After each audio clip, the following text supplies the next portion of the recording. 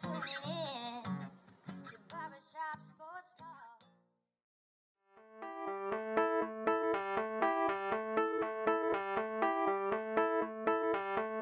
Oh, thank you for tuning in to the 97th episode of Barbershop Sports Talk. Wherever you are, however you may be listening, I want to thank you for making me and this show part of your day. Whether it be via Spotify, iTunes, Apple, Stitcher. Thank you for tuning in and listening. Gonna have a great show for you today, like always. Gonna have Jason Cavari on in about 10 to 15 minutes. Browns, NFL overall. What was Jason's reaction? What was his opinion? Right? Tennessee Titans. 43 points on the Cleveland Browns. And that's where we're going to start. You know, after the Browns got dismantled by the Tennessee Titans, Delaney Walker said a quote. And it's a really interesting quote. We talk about the Browns. He said, "They are who we thought they were." And it comes from a quote from the old former Arizona Cardinals head coach, Dennis Green. And this is what Dennis Green said. I'm going to be honest with you, man. They were who we thought they were. If you want to crown them, crown them. You feel me? Crown them. They're just a football team. You can say what you want to say. Talk is big, but you still got to play the game. And that's where we went. We heard all the talk, but they didn't play a game yet. And then today we showed it. We played that game, and we came away with the W.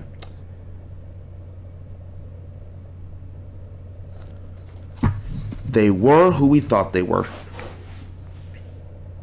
And the happiest part for me is, right, the Bills won at least. I'm like, the Buffalo Bills won, albeit an ugly 17-16 game against the putrid New York Jets, but Buffalo still won. But the Browns. You see, the Browns have talent, yes. Baker Mayfield, a young quarterback. You have Jarvis Landry, good receiver. Odell Beckham, arguably the best wide receiver in the NFL. You have Nick Chubb, Myles Garrett. And you want to know what all that talent did? All that young talent? It had them get blown out by 30 points. Right. In a league that you don't see a lot of blowouts, like when the New England Patriots blow out the Pittsburgh Steelers in Foxborough, Massachusetts, in Gillette Stadium, right? Brady and Belichick, it doesn't surprise anybody. It doesn't. But when the Tennessee Titans come into the dog pound, into Cleveland, Marcus Mariota throws 3 touchdowns and no interceptions, and that happens, it leaves you a little bit baffled, a little bit surprised. But then you have to realize this. You know, talent is always, when people talk about talent is a means to an end. Talent means nothing if you can't do anything with that talent. I know people always tell me, Aaron Rodgers, best quarterback ever, better than Brady, right? He's more talented. He's more accurate on the run. He has a bigger arm. He's more accurate, this, that. Guess what? Tom Brady's talent is translating to 6 Super Bowls. Aaron Rodgers' talent is translating to 1 Super Bowl. Don't give me talent. LeBron James, he's so talented. You know what LeBron James' talent has translated to? 3 NBA Finals, 3 championships. You know what Michael Jordan's talent translated to? 6 championships. Don't give me Mike Trout in baseball. He's never won a World Series. He's never won a Fall Classic. He doesn't have a championship. But a guy with lesser talent, Derek Jeter, he has 5 of them things. Talent is a means to an end. Talent means nothing. The biggest mistake you can make is thinking that just because this team is talented, they're going to win. Right? Remember that Kentucky Wildcats team? Karl Anthony Towns, Devin Booker. 38-0 going to the Final Four. And guess who they lose to? The Wisconsin Badgers, led by Frank Kaminsky and Sam Decker. The big 3 in Miami, LeBron James, Dwayne Wade, Chris Bosh, not 1, not 2, not 3, not 4, not 5, not 6. They only won 2 championships. And in 2011, during their first year, they lost to a Dallas Mavericks team who was much less talented. But that Mavericks team, they were together. They built chemistry. They built camaraderie. They built all those things that you need in sports to win. We talk about this, right? Talent's not everything. So then what do you need? Hopefully, leadership. Is Baker that leader yet? It's only his second year. I don't expect him to be that leader. I don't expect him to be that guy. I don't expect him to be the most mature person in the world, especially considering that about a couple months ago, he was going through a public sparring match with Colin Cowherd, right? Tom Brady doesn't do that. Drew Brees doesn't do that. Patrick Mahomes doesn't do that. Phillip Rivers doesn't do that. Eli Manning's trash, and Eli Manning doesn't do that. Lack of maturity. How about their leadership, the coaching staff? The Browns didn't look like they were ready to play. The Browns look like they've been reading the newspaper clippings, that they've been listening to people on ESPN, listening to people on Fox, listening to people on all these different sports media outlets, listening to their family, listening to their friends. You've been anointed. You have made it. And it sounds like the Tennessee Titans, who a lot of people don't have making the playoffs, didn't listen to anybody. And that's why they came in ready and prepared and beat the brakes off the Browns. Like I said, not ready. Flagged 18 times for 182 yards. Second most in Browns history. Second most in Browns history. Like I said, young team. Young team. They need experience. Haven't been through the wars yet. Haven't been through those downs yet. Baker Mayfield, 3 picks in the fourth quarter. Baker Mayfield, he's young, he's exciting. He's like Brett Favre, he's a gunslinger.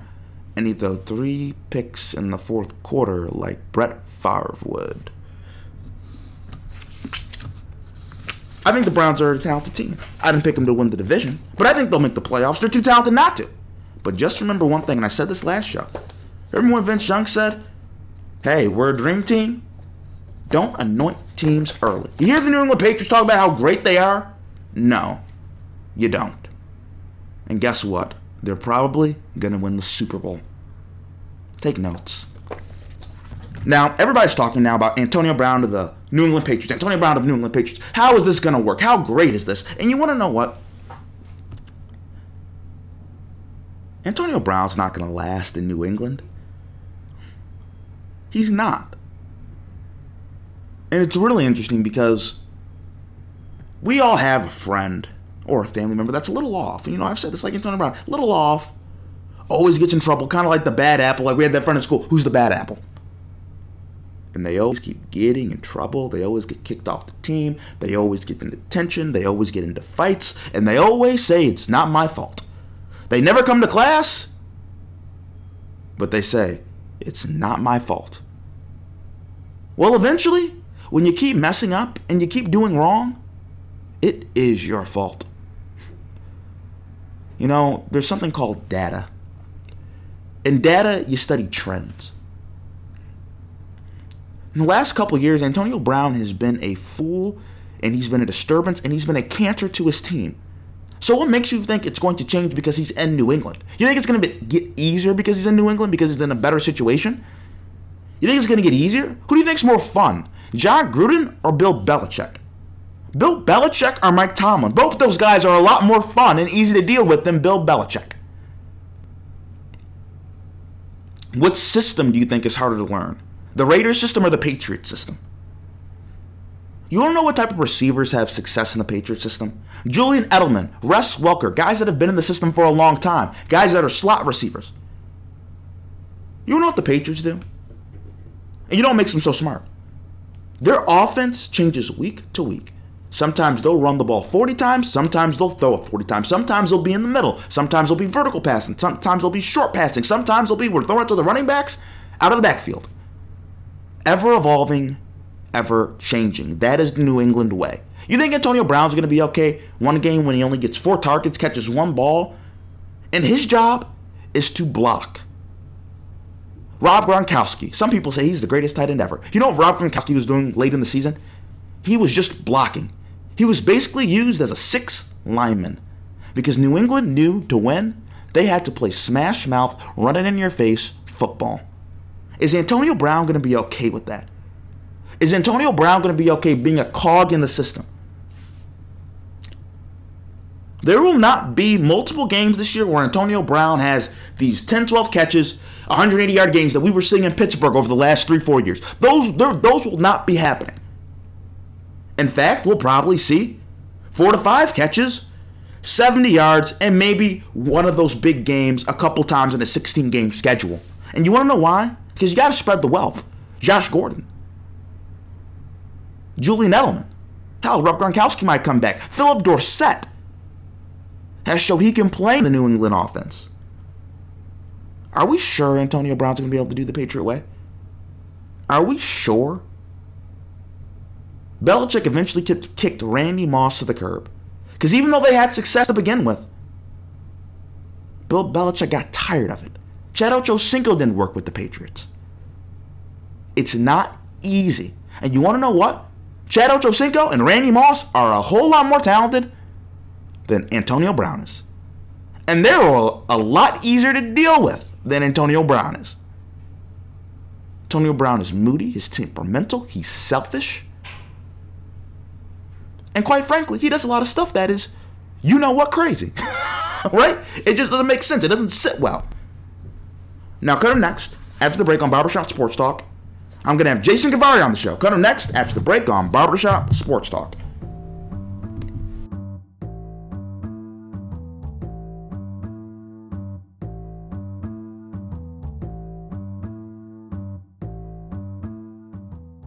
Oh, we're back with Barbershop Sports Talk, and we have once again with us Jason Cavari. How you doing, Jason? Pretty good, my man. How are you?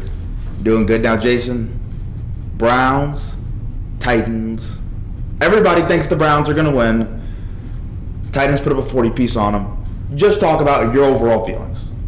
Well, I want to say first off, I did expect a win today, so this is very disappointing. But I guess in the grand scheme of things, there's a lot of points that come up that I want to make about this game and about the season at large and things that Cleveland needs to look at moving forward. Number one, more to the fans. Like I've been saying for a while to people, temper the expectations. You know, this is not a Super Bowl team right here because they haven't played together, because they don't have the chemistry, because they're not ready yet for that.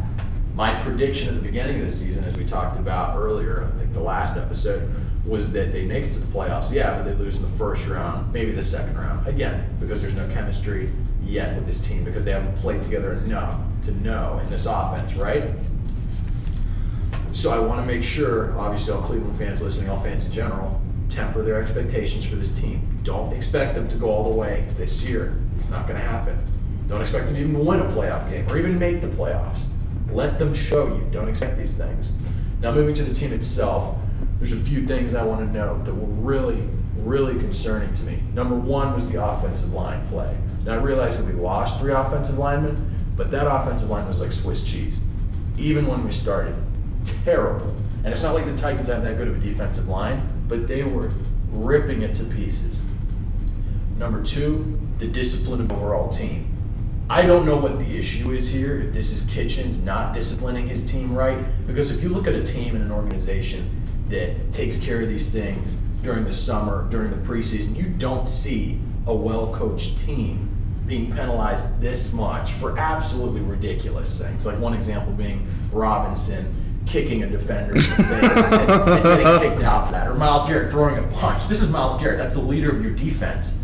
Throwing a punch. This is the captain. This is the guy that's supposed to set the example, that's supposed to lead. I don't want to hear anything about the ref or the refs being bad in this game.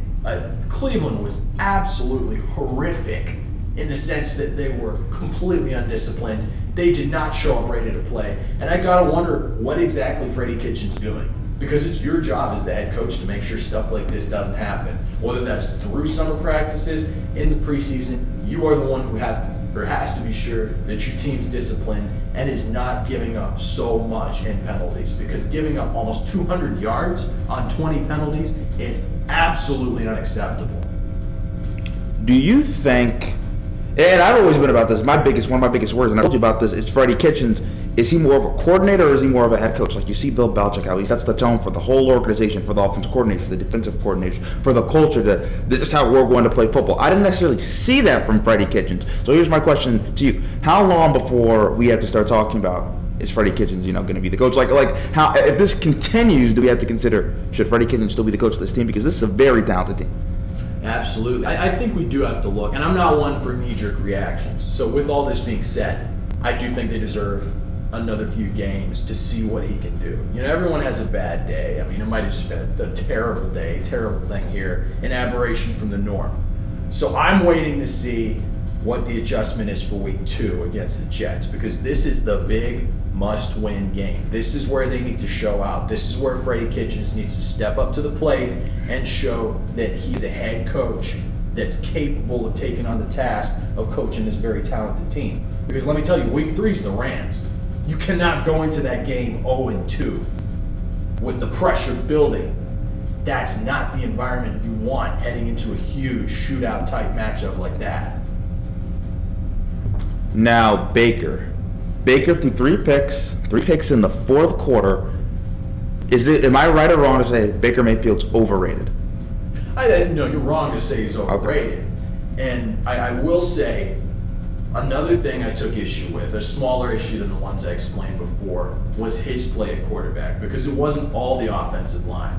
I watched this very, very carefully, this game. I honestly did. And what I saw compared here to last year, what I saw the biggest difference between his play was that he's taking so much longer to throw. So much of his success last year was the fact that he would make a decision, react, just snap, the ball would be out almost instantaneously. And this was faster than most quarterbacks I had ever seen. His decision-making seemed to be on another level. Now, I don't know if this is because he's a bit off, because he hasn't played much in the preseason, or maybe something happened in the summer, again, maybe a bad day for him, but his processing speed needs to go up. He's got to make a decision, make the read, get rid of the ball instead of holding it, because that's why he gets sacked and that's why he gets hit so much. Makes it look like an expansion team quarterback. And we can't have that, because he's not a big guy who can take these hits. Could it be possible, too, that a part of that is because a guy like Freddie Kitchens has to spread more of his time to the whole team? He can't just be in Baker's ear the whole time. Could that be part of it? Absolutely, but then in that situation, you hope that your positional coaches would be good enough to help, right? Because when you have that head coach, they got to take care of broader issues, and you look to those position coaches to take care of the little more specialized issues, And in your second year, you should know by now, right? You should be regressing. Yeah, sophomore slump is obviously a thing, but you should figure out that one of the big parts of your success last year was your ability to make quick reads and get rid of the ball lightning quickly, faster than most quarterbacks I've ever seen. I want to emphasize that. So if he wants to be successful, he's got to rediscover Baker of last year, that level of decision making. Now I want to go to the Patriots. Tour de force, just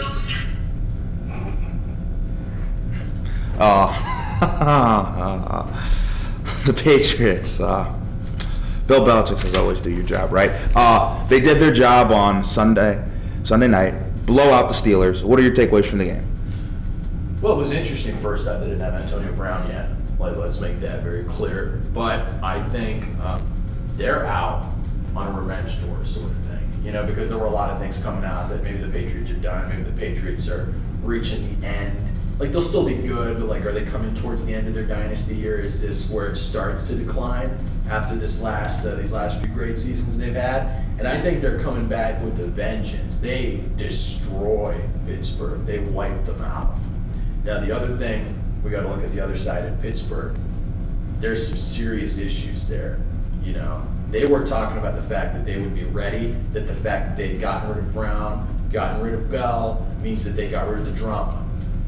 And all the reports I heard from last year into this year was that apparently the drama was the issue, right? That when you remove the drama, great team left, great core, Roethlisberger's still great, got Smith-Schuster, got James Washington, got James Conner, going to be a great team, right? They scored 3 points. Tell me there's not some issues there, and there's not still some things that need to be addressed. Okay, who? But who? Who do you think is having the issues then? Personally, I think it's Tomlin. Okay. You got to look at the coach now, because it seems like everyone else is doing their job. So I really got to ask, what is Tomlin not doing? Or what is he doing differently from what he was doing before, that this team just looks drastically different? Is it possible, though, that we could, me being a little bit too hard on my time, Bill Belichick makes a lot of other coaches look silly.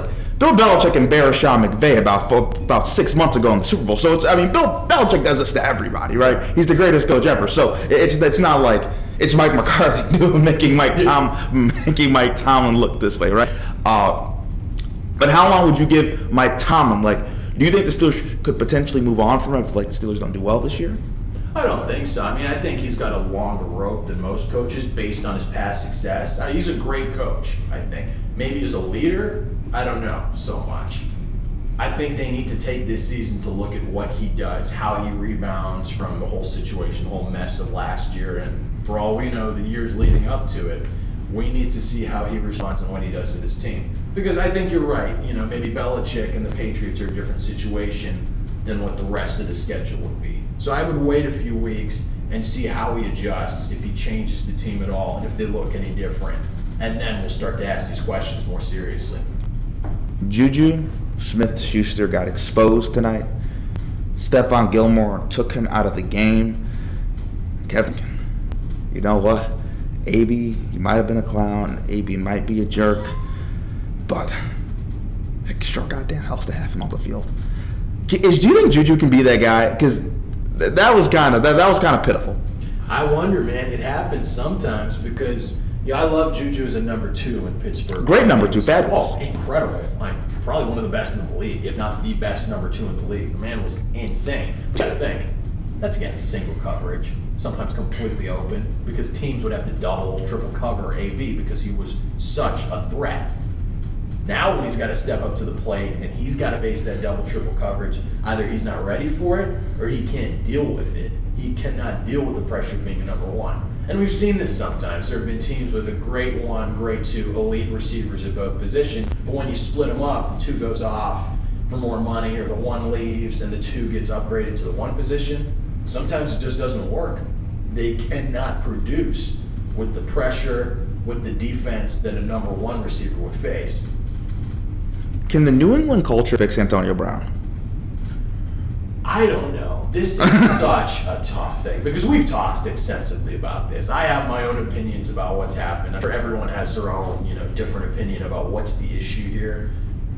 And looking at it actually in a sense of everything he's done recently, I wonder personally if this was a way for him to get away from Oakland when he realized how terrible they would be. Because clearly the final straw for him was realizing that he didn't have guaranteed money anymore. So he was done. He wasn't going to deal with a team that was going to be that bad and not even have his money guaranteed, right? But you got to wonder if each thing he did and the progression of the stupid, horrible stuff he did was just a way for him to try to push the team to release him. Because think like, how did it start? I'm trying to think back, like the first things he did, like complaining a bit, right? Kept referencing the Steelers. And then there was the helmet issue. And then there was all this with the GM, with Mayock threatening to hit him, punting the ball across the field. And then there was him asking to be released on Instagram. Like, it just got progressively worse as he realized that he would need to take it a step further to get the team to cut ties.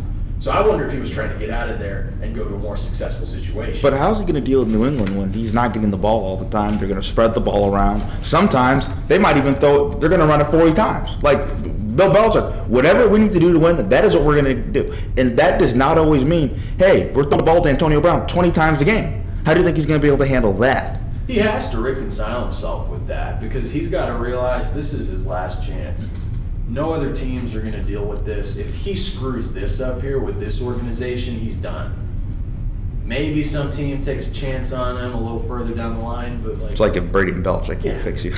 No one can. No one's going to touch you. You're the rotten apple. You're poison goods. No one's going to want you if you can't play well here. So I guess the best thing for him to do is just fall in line, take what they give him. You're getting $15 million for a 1-year contract to pretty much be very successful, possibly make the Super Bowl. You really can't complain.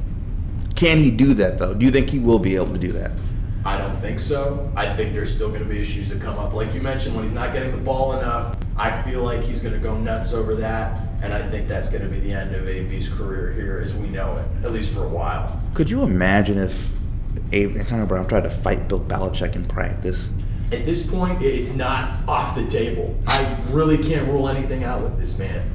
Any respect I had for him before is out the window because clearly he will stop at no means. He will do whatever he wants to get what he wants, So I'm not going to say he won't do that if he gets mad. We've clearly seen that it's the opposite. He'll do whatever he wants. Now, John Gruden, Do you think John Gruden was wrong for bringing Antonio Brown in, like, to the locker room culture in the first place? Because, they're trying to start something. You can't start something when you have somebody that keeps trying to tear it down. Like, the stuff he did in Pittsburgh towards the end, was really distasteful, from not showing up to practice, to dipping out on the last game on Sunday, when they're still trying to make the playoffs, from the Facebook Live, from all the stuff he did in Pittsburgh. Why would you bring that into your organization? Like, why? Well, for one thing, I don't think he knew everything, and I don't think he knew it would be bad to this extent. Like, none of us knew it would be this bad, right, when it first happened. And I think his thinking is, all right, we get a generational talent at wide receiver, one of the best the game has ever seen, a third-round pick, and a fifth-round pick.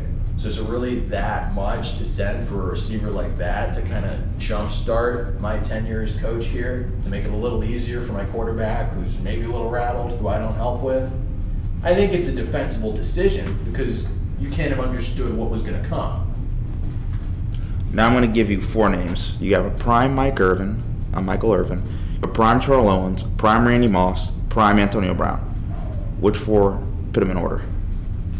Oh, tough. I think Randy Moss first, personally.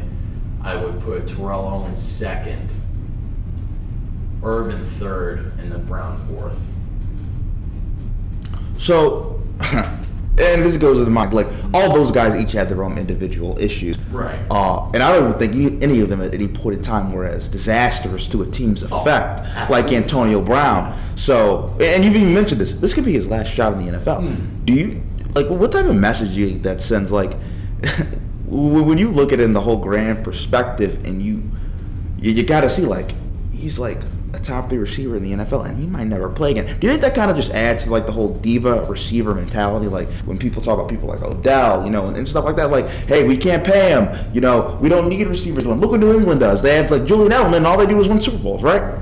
Do you think it adds to that? In general, for all players, it's not just receivers. When guys want money, unfortunately, a lot of people have made this point, but it's true.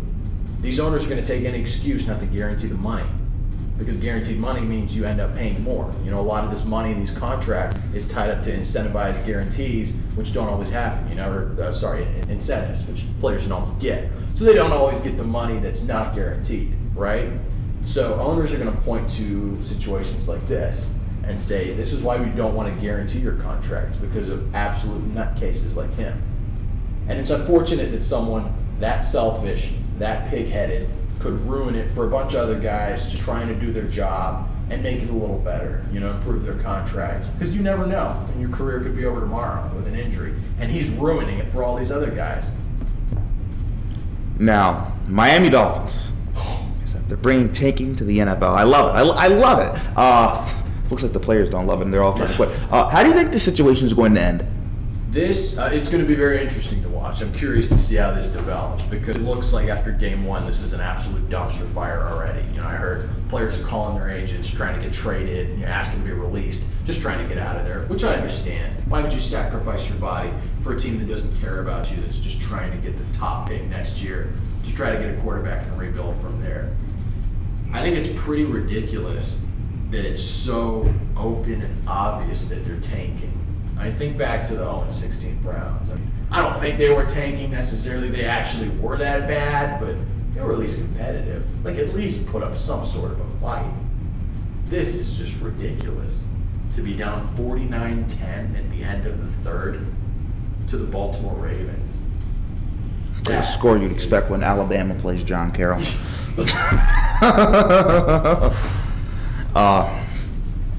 Do you think, and I've always wondered this, do you think there's a correlation? Because last year there were reports about Matt Patricia, like players didn't like Matt Patricia.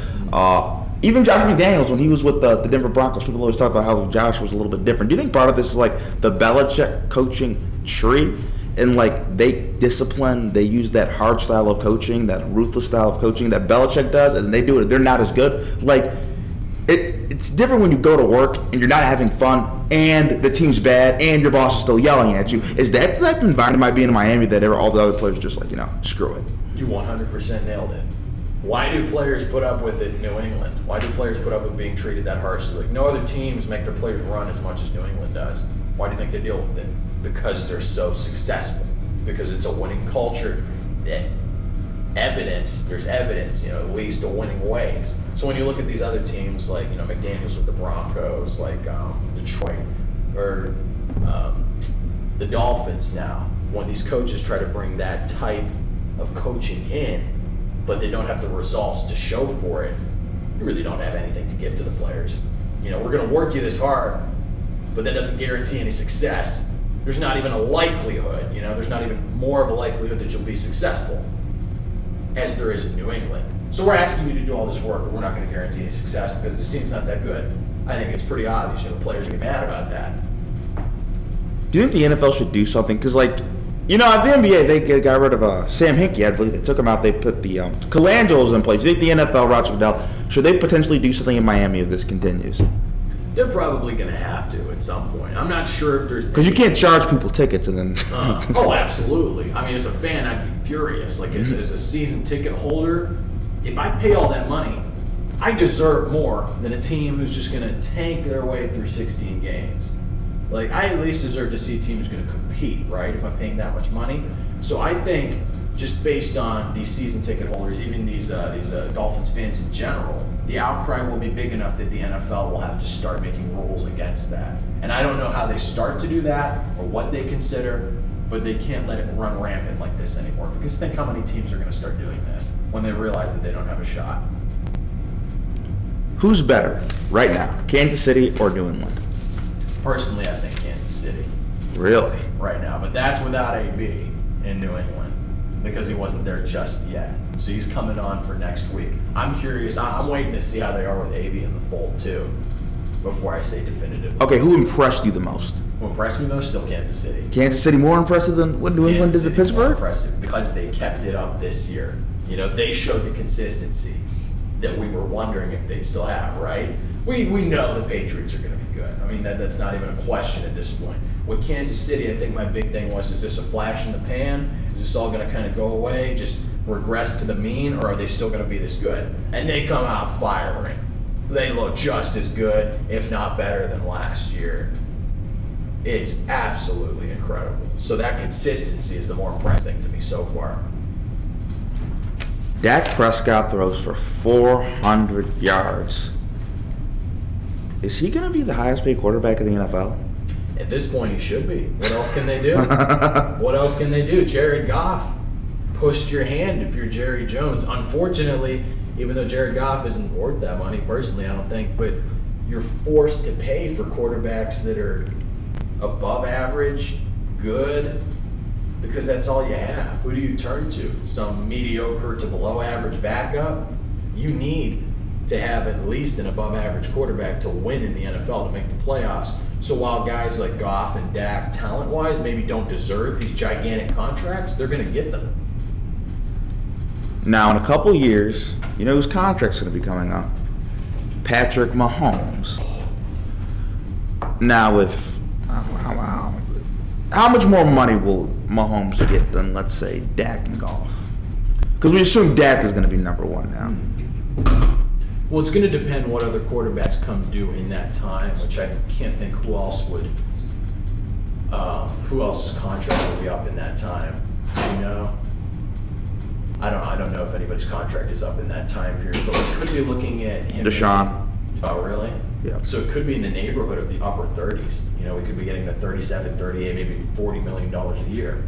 But when you get to that point, you got to ask yourself, if you're Pat Mahomes, do I really want to take all this money? Because what happens if I take all this money? When you take, someone else loses. Some other part of that team is going to lose some money, right? So Kansas City isn't going to be able to pay its other playmakers as much.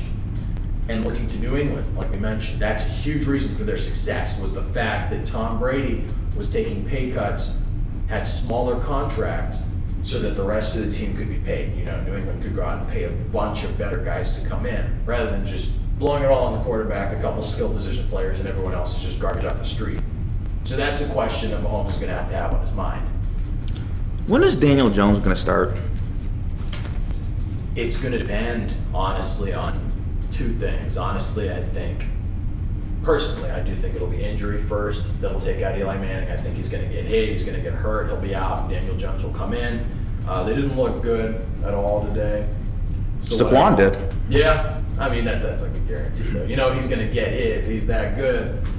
But that being said, if he keeps going at this rate and Eli doesn't get hurt, right? They keep playing bad, like really bad. He didn't look terrible, but just not good enough, right? If they keep losing games, you don't draft a quarterback that high to sit. So I think he will come in probably by the halfway point in the season. Halfway point in the season? Well, why won't the Giants just start Daniel Jones? Like they're a bad football team. They're not very good. The Cowboys blew them out, and the Cowboys don't blow anybody out.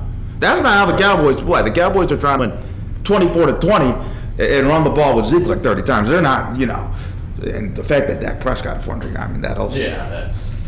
I mean, they were, and Amari Cooper was making the cornerbacks look very silly. Why won't they just start Daniel Jones?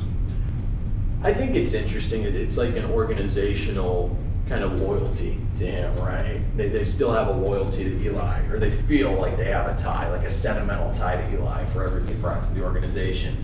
But they need to realize that, it's now or never for Daniel Jones. He looks all right in the preseason. I mean, you might as well let him get out there, get some experience, Clearly, they're not going to the playoffs this year, right? They're not going to be a great team. So why not let him get some more action this year so you can see what you have definitively in Daniel Jones as your top 10 pick from this past year? Now, we did this last week. You did say you still have Baker number 1 in his class for quarterbacks. Has that changed? No.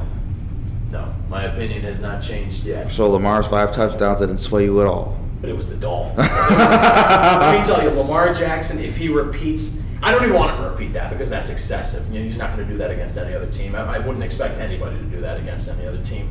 What I will say is that if he plays well next game, if I see him throwing deep with the same accuracy, making decisions as quickly as he did, playing as an actual quarterback instead of a wide receiver at the quarterback position, running back at the quarterback position, if he shows the same things he did this week, I think it's time for me to start reformulating my opinion on him. Maybe I haven't been fair. I got to wait and see.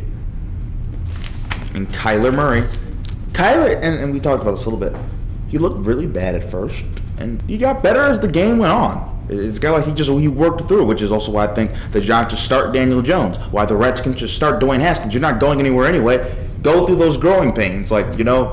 Sometimes the best teacher is just doing it, learning from experience, failing, then learning how can I improve, how can I do this, live bullets. Kyler, what were your thoughts? Well, he, like you said, obviously he did start bad, but he improved as the game went on, taking it to overtime. It ended up as a tie against a not very great, but passable, like average Lions team. I was impressed. I didn't expect that out of the Cardinals. They seem like a pretty terrible team with a rookie quarterback that's a general unknown, I would say. And I think his season overall is going to be like this. There's going to be ups, there's going to be downs. He won't be great at times, but then other times he's going to shock you with how he plays. So we have yet to see what comes. Is Cliff still keeping the offense vanilla? I think so. I mean, he said he was holding back. We haven't seen. Maybe he's just blustering, or maybe he's actually holding some things back. That being said, I don't think he's got the personnel to do much crazy stuff. I mean, really, who do they have there that's really that great? This is a pretty terrible team again, so maybe they should try to build around, save the extra crazy trick plays until you get some skill position players that can actually work this out well. My last question for you is, I was watching Larry Fitzgerald, and I'm like, you know what? He's a guy that deserves to go get cut and play for the Patriots, not Antonio Brown. Antonio Brown doesn't deserve a ring. Larry Fitzgerald deserves a ring. And I want Larry Fitzgerald to request a trade. And he won't, because he's just the type of guy. But it makes me sad, Jason. It makes me sad. 100%. I love the guy. I watched him since he was a rookie. Loved having him on Madden. He was an awesome receiver, obviously. Upstanding guy. Just like one of the best players and one of the best people as well in the NFL. And it's unfair. I think it's a reflection of life in general. Life isn't fair. Maybe the bad people get things that they shouldn't. And it's sad that he's such an upstanding guy, such a great team player that he won't say, hey, please trade me. So I think it would be a nice gesture of the Cardinals, to send him away. They're not going to. But, my hope is that they would see that he's been loyal to your organization through thick and thin for years. He's done so much for you. Now, please send him away so he can win something just once. Oh, actually, I do want to say this. Delaney Walker says the Browns were who we thought they were. What did Baker Mayfield think when he heard that? What would you guess? Now, I've said this, Baker's like me. We have the same personality. Someone says something like that, it lights a fire under us, puts a chip on our shoulder. We come back twice as good as we were. So Baker's ready. Oh, yeah. Oh, yeah. I'm ready for him to come back next week and torch the Jets. He's mad this week. He's going to be dangerous. And he's coming back better than ever before next week. You better believe it. Jason, I want to thank you for coming on the show. I appreciate it. Bring me on as always, my man.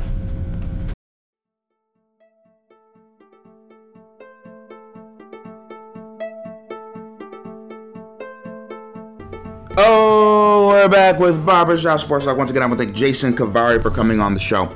Now, I do want to talk about the Patriots a little bit more.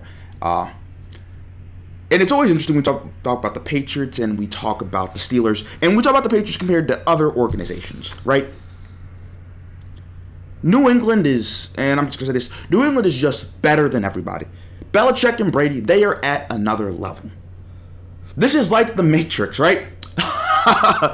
When we talk about systems, we talk about coaching, we talk about playing the position of quarterback, we talk about the Patriot way. It is light years ahead. It's basically like we're talking about Bill Gates and the random dude across the street, right? Just a different level, different type of innovation, a different type of wisdom, right? Everybody talks about how it's a passing league, right? You need to pass to win. Not the Patriots, right? But people talk about it. You can't touch the receivers past 5 yards. You can't hit the quarterback. Throw. That's how you win. Patriots, Bill Belichick, Tom Brady? No. You know what we're going to do? We're going to manage the game. We're only going to throw 36 passes. Looking from on Sunday, quarterbacks that threw more than Tom Brady. Matt Stafford, 45. Kyler Murray, 54. Mitch Trubisky, 45. Eli Manning, 44. None of those quarterbacks are as good as Brady. Yet Brady threw considerably less. Brady's the GOAT, the greatest quarterback of all time. 6 Super Bowl rings, multiple regular season MVPs, and Super Bowl MVPs, all pros and Pro Bowls. Yet Belichick, Brady, let's run the ball. Let's give it to Sony Michel. Let's give it to Rex Burkhead. James White. Let's wear him down. Let's play physical football. Patriots are one of the only teams in the NFL that I see use a fullback. Cliff Kingsbury is so dynamic. They're going to use the spread offense with Kyler Murray. And Bill Belichick's like, let's just have a fullback and let's ram it down your mother you-know-what throat. Let's do it. That's what New England's going to do. How about we pull our guards? How about we smash your face in the run game? How about we control time of possession? How about we go for 100 yards rushing? How about we wear you down and break you physically and mentally in our own stadium and make you tap out? How about we do that? And then we get to see a broader perspective. Systems. Some systems are better than others. Some just are, right? New England, a lot of talent has come through that door and left that door. Randy Moss came through that door, left that door. Willie McGinnis came through that door and left through that door. Wes Welker came through that door, left through that door. Rob Gronkowski came through that door, left through that door. Aaron Hernandez came through that door and left through that door. Vince Wilfork came through that door and left through that door. Ty Law came through that door and he left through that door. So many names, so many Hall of Famers, from Richard Seymour. I can name more. A Darrelle Revis. Because the system, it's Brady and it's Belichick. Pittsburgh Steelers, hey, our system's good enough, our culture's good enough. How about, hey, let's get rid of Antonio Brown. Let's get rid of Le'Veon Bell. James Conner looked mediocre last night. Juju Smith-Schuster got blanked by Stephon Gilmore, and Stephon Gilmore locked Juju up. The 2 replacements for Le'Veon Bell and Antonio Brown didn't play well, and they did not step up. That's culture. That's system. It's what New England does better than everybody. You are replaceable, except for two guys. That's how you know it's culture. That's how you know their system is that great. Pittsburgh, their system got exposed last night. Because you want to know what? Antonio Brown's a head case, and he might be a crazy mofo. But you want to know what? He draws double teams and lets Juju go against single coverage. It's the system. And it's not necessarily the player's fault. It's organizational. From the GM to the owner to the president of football operations to the assistant general manager to the coaches to the other head coaches to the other coaches on the staff. And we see that New England teaches their players and puts their players in the position to best succeed as humanly possible in their God-given abilities. We see that. And then the domination, the third aspect, the domination. I just heard this. We always talk about rivals in sports, rivalries, right? And for a long time, the rivalry was Peyton Manning and Tom Brady. But let's take out Peyton Manning. Let's take out Aaron Rodgers because Aaron Rodgers plays in another conference. He's in the NFC, for God's sake. Let's look at quarterbacks as contemporaries, right? Ben Roethlisberger. Tom Brady has never lost to Ben Roethlisberger. Phillip Rivers. Tom Brady has never lost to Phillip Rivers. Andrew Luck. Tom Brady has never lost to Andrew Luck. The new hotshot on the block, the most talented quarterback ever. Tom Brady has never lost to Patrick Mahomes. Beat him twice. And in fact, Tom Brady outgunned Patrick Mahomes in Foxborough. And then he went on the road in the AFC Championship game and did it again. He outgunned Patrick Mahomes. The best gunslinger, apparently people are saying, that we've ever seen. The most talented quarterback. More talented than Aaron Rodgers. New England just wins. Hate that they're in the Bills division, though. It's so disappointing. It's so very disappointing. But now it's time for a little crazy, lazy, or maybe Red Sox news. President Dave Dombrowski parts ways with Boston after 4 years. ESPN's Jeff Passan reported Sunday that Dave is no longer the president of the team. Assistant General Manager Eddie Romero was tabbed to take over as head of baseball operations following the move. The Red Sox confirmed the news on Monday morning, with principal owner John Henry saying this.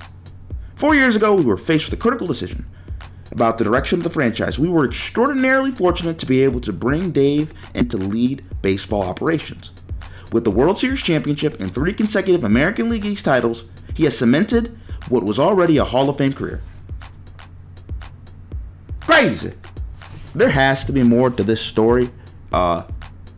Even like the Red Sox owner said, you don't get rid of somebody that you win a World Series with. Just last year, you won 3 American League East titles in a division with the New York Yankees. You've been better than the New York Yankees the last 3 years. You even beat them in the playoffs last year. Exposed them. You don't get rid of a guy like that unless there's something else going on that we do not know yet. I don't know if it's contract, health, a certain situation, but there is something going on that we just don't know. Steelers, Ben Roethlisberger on Antonio Brown, signing with the New England Patriots. Whatever. After the Sunday night game against the New England Patriots, Pittsburgh Steelers quarterback Ben Roethlisberger said this when reporters asked him about Brown joining New England. Whatever. Lazy. Ben, you're not giving us your true reaction. Ben, tell us how you really feel, Ben. Please, just pretty please, tell us how you really feel. Probably emotions like this. FAB. Look what he did. He's going to the Patriots. Damn, look what they just did. They put up a 30 piece on us with Julian Edelman, Philip Dorsett, and Josh Gordon. What they going to do when they get AB in the fold? And Gronk might come back. I know Ben Roethlisberger and the Pittsburgh Steelers brass are not happy. Report. Multiple Dolphins asked agents to demand trade after Ravens blowout loss. According to the Miami Herald's Barry Johnson, Miami denied any player had formally requested a trade.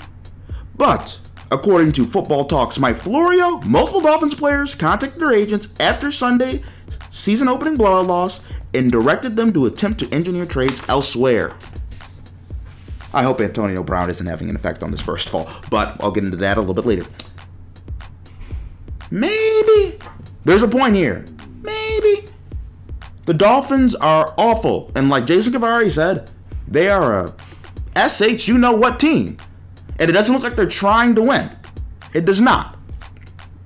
So, it does not surprise me that players are like, we don't want to play in this situation. This is a bad situation. There are players that are trying to get paid. Players, you're putting your bodies on the line. And to go through a butt whooping like that in the NFL, putting up almost 60 points. And it's not like this is Brady and Belichick. This is Drew Brees and Sean Payton. This is Jared Goff and Sean McVay. Or this is Peyton Manning or Joe Montana back in the day. This is Lamar Jackson, who people were saying he is a receiver or a running back playing quarterback. And he tossed 5 touchdowns on you and put up 59 points. That is not a good sign. And that's it for crazy, lazy, or maybe. Now, cut him next, after the break, on Barbershop Sports Talk. I'm going to talk about the Monday night game tonight. Jon Gruden, Denver Broncos, and how Jon Gruden might be looking like a little bit of a clown. Cut him next after the break on Barbershop Sports Talk.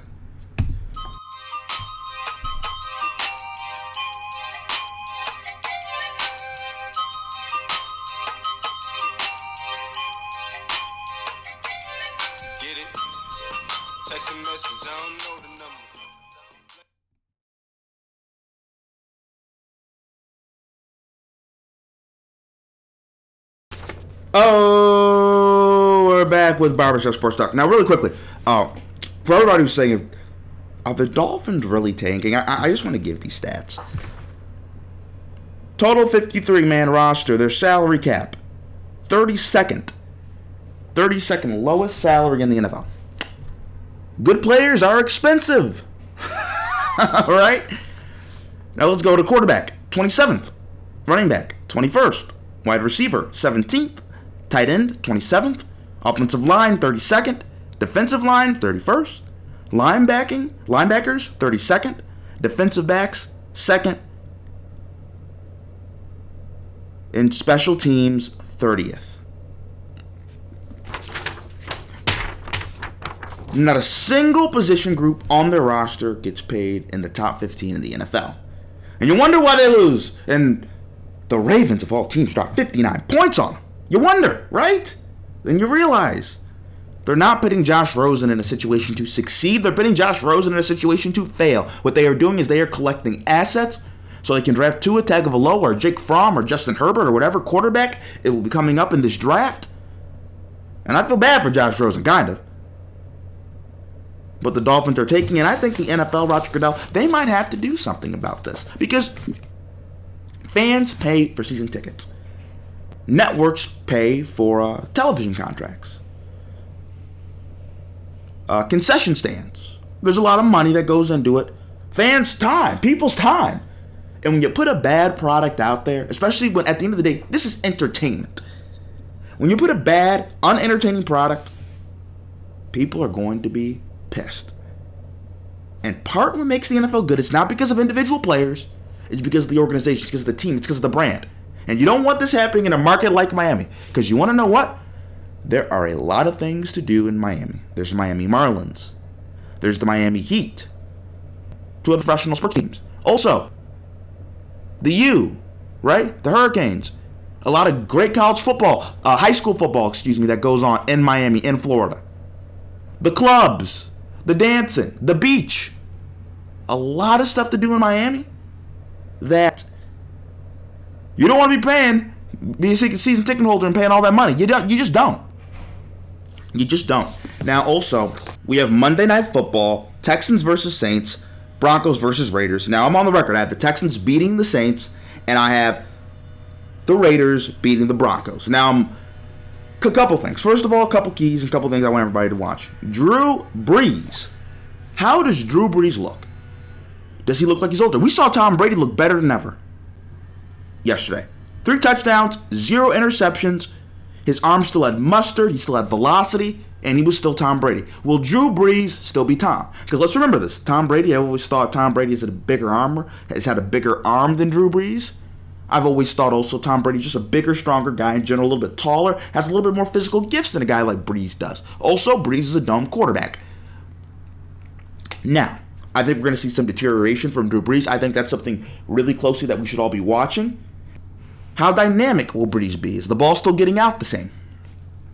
Also, Deshaun Watson, can he take that next step from being a borderline-ish top 10-ish quarterback to maybe being a top 5, maybe being a guy we talk about in the ilk as a Patrick Mahomes or a Carson Wentz? Where will Deshaun Watson go? What level can he ascend to? I also think it's important to remember now, Jadeveon Clowney's out. Who will step up for the Texans? Who? Right? J.J. Watt's going to be getting double teamed. J.J. Watt is going to draw a lot of attention, but who's going to be that guy on the defensive front of the defensive line that can take that pressure off J.J. Watt? Now also, I'm going to go to the Raiders. Jon Gruden, Monday Night Football. Isn't it funny? Second season as a Raider on Monday Night Football. Just the nostalgia of it all, right? Jon Gruden used to be the voice of Monday Night Football. He has this clown show with Antonio Brown. They're running around in circles. It's a lot of foolishness. It's a lot of BS that just doesn't make sense. How will Derek Carr look? Is Derek Carr the guy for Jon Gruden? That is something I really want to know because I think Jon Gruden, he's a quarterback coach, offensive mind. Can he get Derek Carr on the track Derek Carr was a couple years ago when Derek Carr was in the MVP conversation? Can he? Also, Denver. I want to see head coach Vic Fangio. I want to see how it is. He's an older coach, defensive mind. I want to see how he is getting his chance being an NFL head coach. I want to see how he does. I want to see how Denver's offense looks. I want to see how Joe Flacco looks. Can Joe Flacco play? Can he not now? Like, what's going on there? Is Joe Flacco basically like Eli Manning now? We're just waiting until when he gets benched. Or can Joe Flacco still be a serviceable quarterback? Really excited. Like I said, have the Texans beating the Saints, have the Raiders beating the Broncos. And I believe these two games will tell us a lot about these teams' upcoming season. It's going to tell us a lot. Breeze, his future. How long can he keep playing? Deshaun Watson, can he take that next step? Derek Carr, is he Jon Gruden's guy? Vic Fangio, can he be a good NFL head coach? All the things are going to be really important. I'm excited to see and watch all those things tonight. Now, I want to give a big shout out to John Carroll football team. Guys like Connor Bogard, Tyler Frederick, started the season off 1-0. Believe they won 21-7 against this other school from Wisconsin. Excited about that. Also, I just got an Inside JCU email and it said John Carroll is like second in the Midwest or something for hospitality. I only skimmed through it, but I guess when you're second in anything, I mean, I guess that's okay. Considering we were fourth last year, apparently that's what the email said, so I guess that means we're moving up in the world, getting a little bit more well-known. But on a little bit of a serious note, one more thing I do want to talk about is there were a lot of injuries to star players in the NFL. Tyreek Hill, Nick Foles, C.J. Mosley, Patrick Mahomes, Quentin Williams, just to name a few that had Nick Snacks. Even Baker got a little bit hurt. And I think a lot of this is, too, you see, there was a big deal about players not playing in the preseason, but sometimes the benefit of the preseason is it gives you a gear. Like if you're lifting, if you're weightlifting, you don't start squatting 300 pounds, right? You work your way up. You say, let's get a warm-up in. Let's do 225 10 times. Then let's get up to 400 pounds, right? Then let's get up to the big weight. You got to warm up, or you run, or you stretch a little bit. You can't just go right into it because that's when injuries happen. That's when overexertion happens, right? You know, the muscles, the body can only bend so far. You got to ease and smooth and warm it up. Get it ready for it. And I think that's a lot of what we see with so many injuries to star players, more than I can ever remember in a week one. It was kind of like an underlying story that I don't think a lot of people were talking about. Maybe I'm reading a little bit too much into this situation, but I don't necessarily think so. So that's going to be something to watch. I think this is something for future NFL seasons that we have to look at. Players need to play in the preseason. First of all, like I said, we're just talking about fans. Does the fans a service? They still charge. You still have to pay for tickets, right? There's still TV contracts. Still have to pay for seating. So why not, put on a good product? And plus for the players, you might not be getting hurt in the preseason, but you can get hurt anytime. And when you don't have those warm-ups, getting used to that game speed, getting used to that NFL action, I think it actually hurts more than helps. Now, there's every situation for running backs. Todd Gurley apparently has arthritic knees. I understand that. But for a guy like a Patrick Mahomes, a Tyreek Hill, you know what? Play in the preseason. Just play a couple snaps. Jared Goff, I know Sean McVay, he's kind of been famous for doing this. I just would like to see more players play in the preseason, and I think it'd be good. I think it'd be good for the fans, networks, us as football people, and the players. Just think it will. And I want to thank everybody for tuning into this episode of Barbershop Sports Talk.